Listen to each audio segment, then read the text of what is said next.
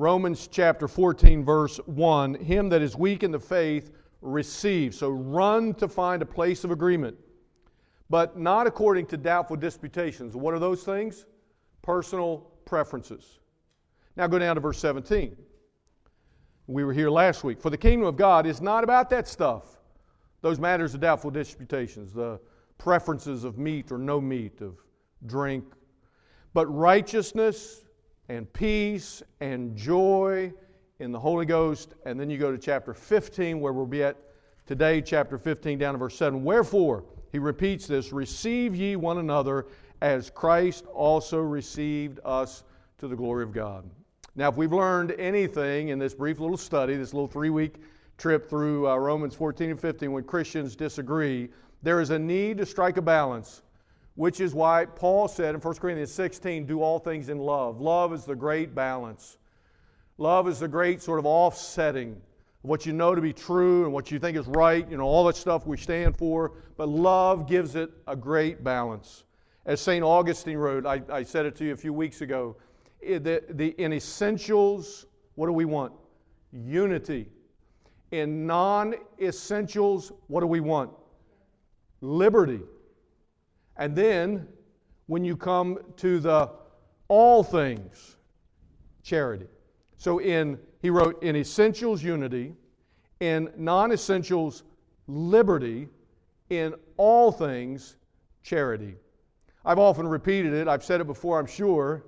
The easiest thing to get any group of people to do is to hate the same thing. Did you know that? Oh, you've kind of seen it today, haven't you? But the hardest thing to do is get that same group, or any other group really, to come aboard with loving the same thing. That's the most difficult thing to do. Get a group of people to say, we love the same thing. I grew up in an era, didn't we? We grew up in an era where it was all about hate and the things we hate and the things we got to stay away from. I don't smoke, I don't chew, I don't run with those who do.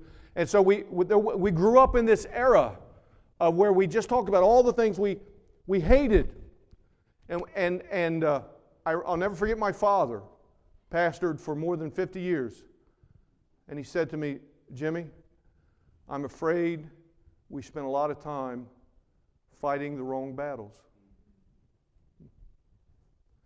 It changes your whole perspective on disagreements with other believers if we can first and always agree on the things that we love, which after all covers a whole lot of other stuff, doesn't it? Right? Covers a whole lot of multitude of wrong, 1 Peter 4.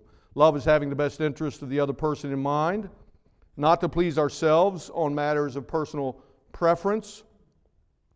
But more often than not, what is our first option? Our first option is to make our opinion known in no uncertain terms, because we've been around a while. And so we've got something to say about it. And so we just feel like we have to say it. I've often found the more you feel like you have to say something, the less likely you should bother saying it. Think about it. How can we agree when we disagree on these matters of non-essentials, doubtful disputations, without creating division, being ourselves so disagreeable? First of all, we discovered that the battery in the clock is out, so I can preach as long as I want to. Sorry, I was like, wow, this is great. The first thing we looked at a couple of weeks ago, the first half of chapter 14, was that we want to receive one another.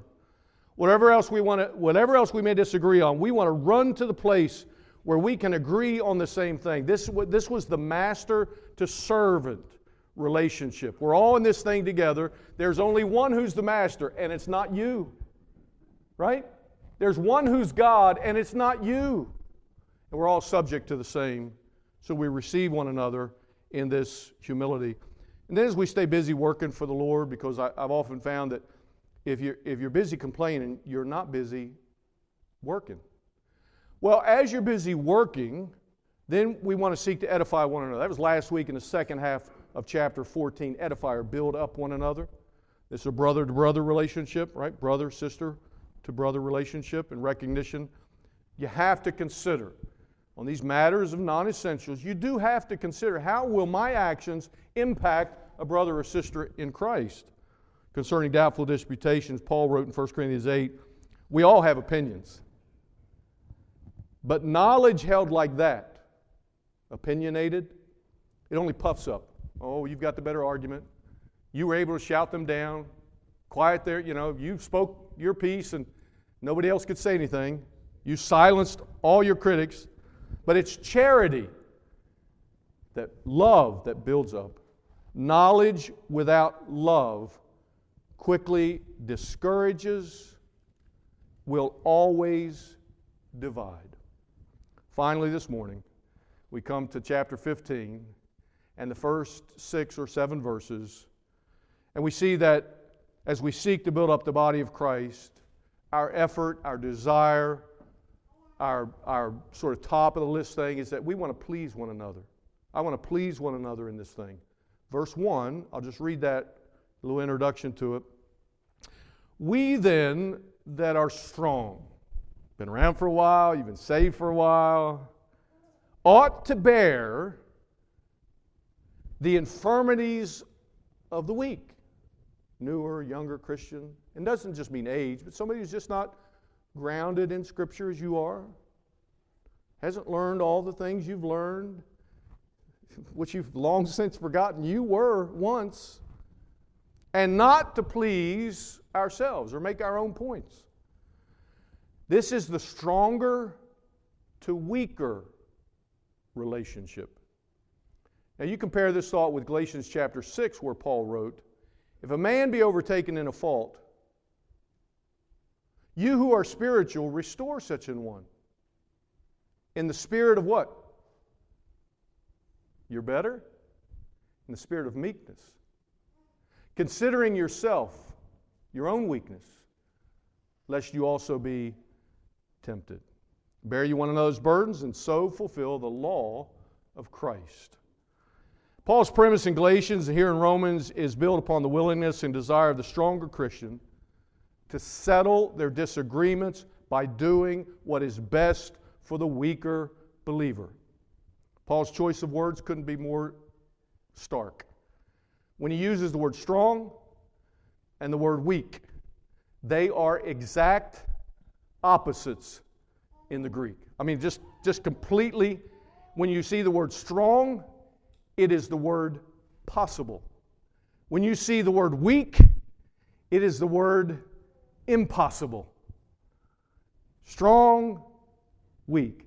Possible, impossible. Well, the Achilles heel for the weaker Christian is dependence. They're dependent upon the law. They like to see things in writing. They give them some guidelines. They're just tell me what to do and they'll do it. It governs their life in fear, not faith. Their tendency is to be judgmental of others who have different opinions. Like, well, but this is what we ought to be doing. They got this list of things. The weak are literally impossible to please. It's not you. That's their infirmity that he talks about there in the middle of verse 1. That's their infirmity. They're judgmental of anybody who could have a different opinion than the rules that they follow. How could you dare think that way? The Achilles heel for the stronger is just the opposite. Not dependence, but independence. Liberty, not law. Liberty governs their life. They live in freedom, not fear. Their tendency, however, is to be a little impatient with others because you've learned a lot of lessons along the way. And those who hold different opinions, you can't understand why they would hold that. Why would that be a problem for you? To the strong, all things are lawful. And so you'll use phrases like, well, everything in moderation. I hate that. I'm sorry. I shouldn't say that because somebody will be afraid to use it around me. But that's where we get to sometimes. Their conscience isn't bothered by almost anything. From a position of strength, Paul wrote to the Corinthians, all things are lawful for me. Remember that? 1 Corinthians 10. But then he went on to admit all things are lawful, but they're not all expedient. They're not all beneficial. All things are lawful, but not everything builds up. Not everything edifies, and that's what we're trying to do, build up one another. Yeah, it may be lawful. It may be certainly permissible, and you have every freedom to do it, but is it the best thing considering other people and how we're building up the faith, the body of Christ? Well, to help us balance freedom of the strong with fear of the weak, I'm going to give you, first of all, a little bit of encouragement Verse 1 we read, then verse 2. Let every one of us please his neighbor for his good, toward edification, toward building up. True Christian love is not selfish, doesn't seek to please itself. The New Living Translation says of verse 1, we must be considerate of the doubts and the fears of others. I know it's not a problem for you. I know you've long since gotten over that issue, but somebody else may still be struggling with it. David prayed, turn my heart toward your statutes, not toward selfish gain. Paul said that some even preach Christ out of selfish ambition. So he says, don't do anything out of selfish ambition or vain conceit, Philippians 2. But in humility, you consider others better or before yourselves. Each of you should look not only on your own interests, on your own preferences, on your own lifestyle, but also on the interests of others. Well, whatever your tendency. So I'm not going to declare whether you're strong or weak. You'll figure this out. But whatever your tendency, the problem is when that, which is from your perspective, right, whichever side of it you think you're on, seems so obvious to you, and you can't understand why it would be a problem and why others don't see it. Let me give you this. I know you didn't come asking for my advice, but as your dad would have said, as mine would, but I'm going to give it to you anyway. Right? Your convictions should not be used to leverage guilt against somebody else, but as a way to extend grace to other people. Let this matter of conscience be settled in your own mind, but don't use it as a measure of judgment, either way, against others. Well, the stronger ought to be willing to bear, which is not to put up with, like, I got to bear, this is my cross I got to bear, like this kid I got to put up with, these other people I have to put up with, these others who just don't understand. That's not it. To bear is to, as you might say it, shoulder the burden. It is to place it on your shoulders. To bear has the idea of taking hold of something with your hands. So when others are struggling with issues, you bear this on their behalf. You help them shoulder this load. You help carry them through, and not so dismissive of others. You can't bear the infirmities of the weak and remain at arm's length. As the old saying goes, the closer maybe I'm older than you, the closer the stones lie together, the stronger the building. In fact, if you keep your enemy at arm's length, you know what that's the perfect distance for? You remember the old rope-a-dope thing? You know, what did he do? He got in close. And why did he get in close? Yeah.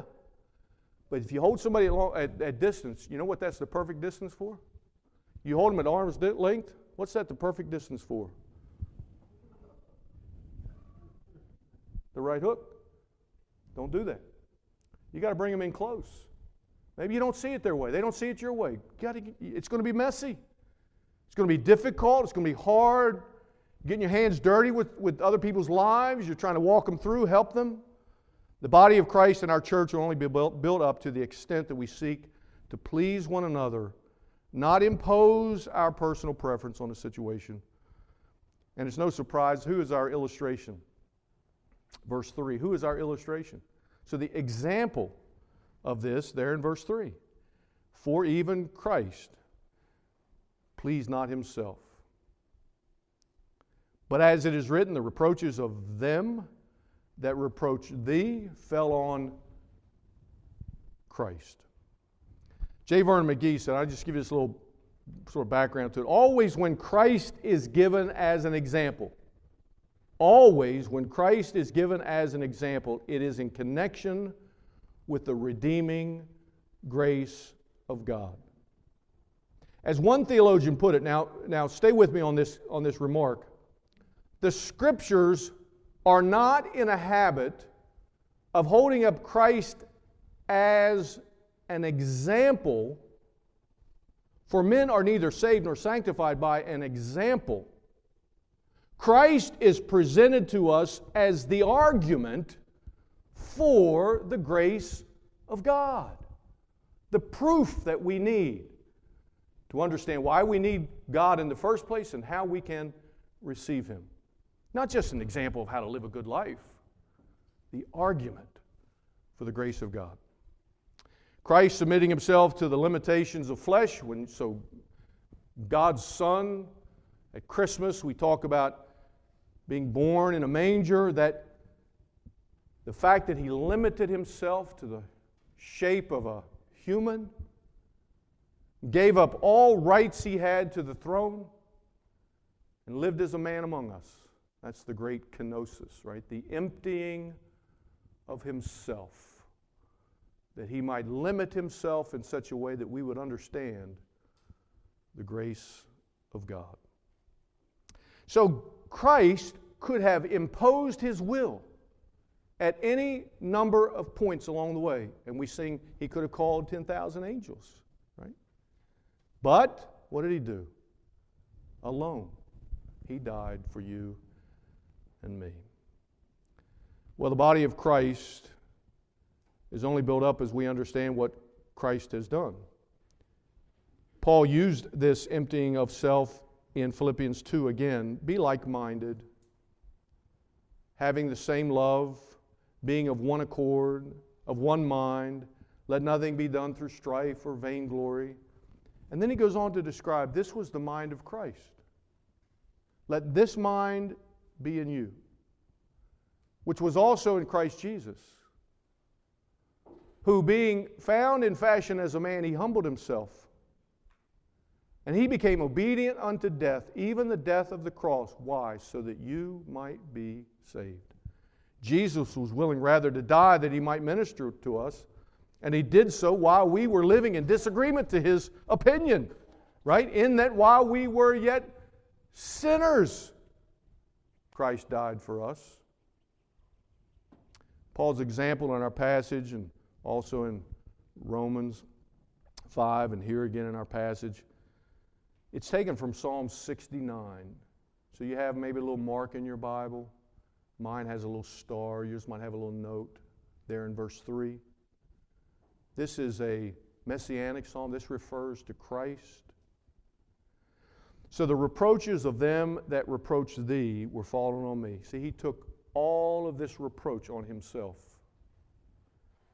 Every true offense is an offense not against you, but against the Lord. So if you take a personal offense in a matter that you're trying to be a witness, be a testimony, and to understand, and you understand that it's not about you, it should have never been about you, it's about who? The Lord Jesus Christ. Are you willing to trade in the death of Christ in order to have your personal opinion? Here's another little bit of advice for you. Your maturity as a Christian, you've been saved for a while? You consider yourself to be a mature Christian? Listen to me. Your maturity as a Christian is not found in your ability to argue your point better, as if you're going to silence the crowd. The maturity is found in your ability to understand someone else's point better, so that you might express Jesus Christ in a way that they understand. That's what makes you a mature Christian. Oh, I see where they're coming from. I understand what their hang-up is, what their questions are. Now you can present Christ in a way that they'll understand. Maturity and strength of the believer is found in the ability to forego personal preference, doubtful disputations, chapter 14, verse 1, in order to help other believers. Jesus not only went the extra mile, but He suffered reproach unfairly. So when you feel like you've gone as far as you need to go with this other person, and you're going to draw your little line in the sand, and you think you've been treated unfairly along the way, remember what Christ did to win you over. Have you forgotten that? So as we have therefore opportunity, let us do good unto all men, especially in this conversation about brothers and sisters in Christ. We've been encouraged to please one another, and Christ is our great example of how to win people over who may disagree with us on any number of other issues. All of which sounds good. All of which may be easier to talk about than to do. So how do we experience this? Verse 4. Because whatsoever things were written aforetime, well, that's the Word of God. Were written for our learning, our understanding. Oh, now here's this great truth. That we through patience and comfort of the Scriptures might find what? Or we will have what? Hope. Patience, comfort, hope. And then he gives this prayer. Now the God of patience and consolation grant you to be like-minded one toward another, according to Jesus Christ, that you may with one mind and one mouth glorify God, even the Father, our Lord Jesus Christ. How do we experience this? First of all, it's through the Word of God. Reading the Word of God, studying the Word of God, obviously being in church, being in Sunday school, right? Bible study. Patience and comfort adds up to what? Hope. Patience in Scripture is always based upon adjusting our expectation to an eternal perspective. That's patience. From Scripture, we'll always have our minds, our thoughts, our attitudes adjusted, our expectations to an eternal perspective. Comfort in Scripture, comfort is always associated with the Messiah. Comfort. Who, by the way, said to His disciples, and for us to know, that yes, I'm leaving, but I'm not going to leave you comfortless because I'm going to leave with you what? The Comforter. Spirit of truth. It can walk with you day by day. And the result is hope, a confident expectation that keeps us from discouragement along the way. By the Word of God, I come to realize this great truth of Romans 8 again. By the way, you don't know what else to do, Romans 6, 7, and 8. You want to know how to live the Christian life? Romans 6, 7, and 8. Back in Romans 8, he writes there, we come to realize that the injustice, the unfairness, the way I'm being treated in life is not worthy to be compared with the glory that shall be revealed in us. Right? So that thing you're complaining about, the thing you're so aggravated about, the thing you're so, I don't understand why I don't understand. It's not even worthy to be in the same sentence with the glory that shall be revealed in us. Well, by the Word of God, I come to realize that the sufferings of this life are not in any way comparable to the eternal glory. By the Word of God, I realize I've not yet apprehended, I've not yet arrived, I don't yet have it all together, but this one thing I do. Philippians again. Forgetting those things which are behind, reaching forth unto those things which are before, I press toward the mark for the prize of the high calling of God in Christ Jesus. Well, the Word of God helps me to take my mind off of everything that's wrong. You see anything that's wrong today? Get back in the Word of God. Turn off the television. Right? Don't watch the news every day, right? We had that conversation. Don't even... And get in the Word of God. And in the Word of God, you come to think of things that are good and right and holy and just and pure, right? Again, Philippians, think on these things. And we learn that from the Word of God. People are dying and going to hell, not because they don't agree with you. It's because they don't agree with what this book says. We're sinners. We're all going to hell, but for the grace of God. Would you like to know how you could be saved? And your opinion won't matter one whit, but God's Word does. Second thing you do, so we get into God's Word. The second thing we do, verses 5 and 6, are a prayer. So the Word of God and, well, that's no surprise to you, the Word of God and prayer, right? Pray about it. The reason I say pray about it, it is a prayer that they might experience the spiritual unity and peace that only God can bring. This prayer is to be like-minded, which you've heard me say. Like-minded doesn't mean that we think alike so much or act alike so much, or God forbid that we would look alike, like some sort of clone, which just sounds a little scary, a little creepy. But one mind, he says, that is with the same passion. People need the Lord. With one mouth we speak. What is that? The same purpose. We want to tell people about Jesus. Very much like the Gospels. The Gospels are told from different perspectives. The language you use, to the people you know, from the perspective you had, your background, your upbringing, your story, and you come at the same story, the same thing, just like the Gospels did. And we're telling about the same story. Jesus saves.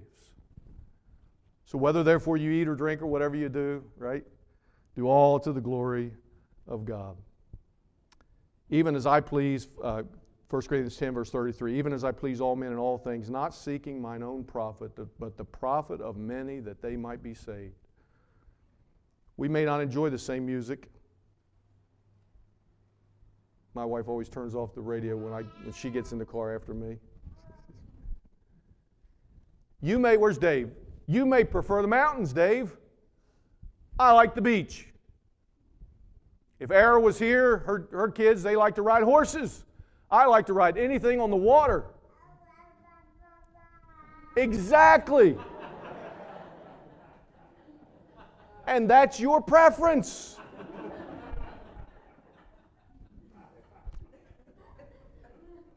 You want to know how to tell whether you're strong or weak? You know, when you pray about things, or perhaps for people, or that son or daughter, or that boss, or that friend, and you pray for them, is your prayer so that they might come around to your way of thinking? Or is it your prayer that others may see Christ the way you know Him? May I remind you that the first threat to the Christian church, Acts chapter 6. In Acts chapter 6, the first threat to the Christian church was when the disciples got so busy trying to please everyone. And they had a big conference about it. You know what their conclusion was? We have left off our commitment to the Word of God and prayer. So Acts chapter 6, they renewed their commitment to the Word of God and prayer. If nothing else, what this world is doing to us right now is reminding us we may have gotten off track. It's not about maintaining your lifestyle. People aren't going to get saved because of your lifestyle. They get saved because they've known Jesus Christ or not.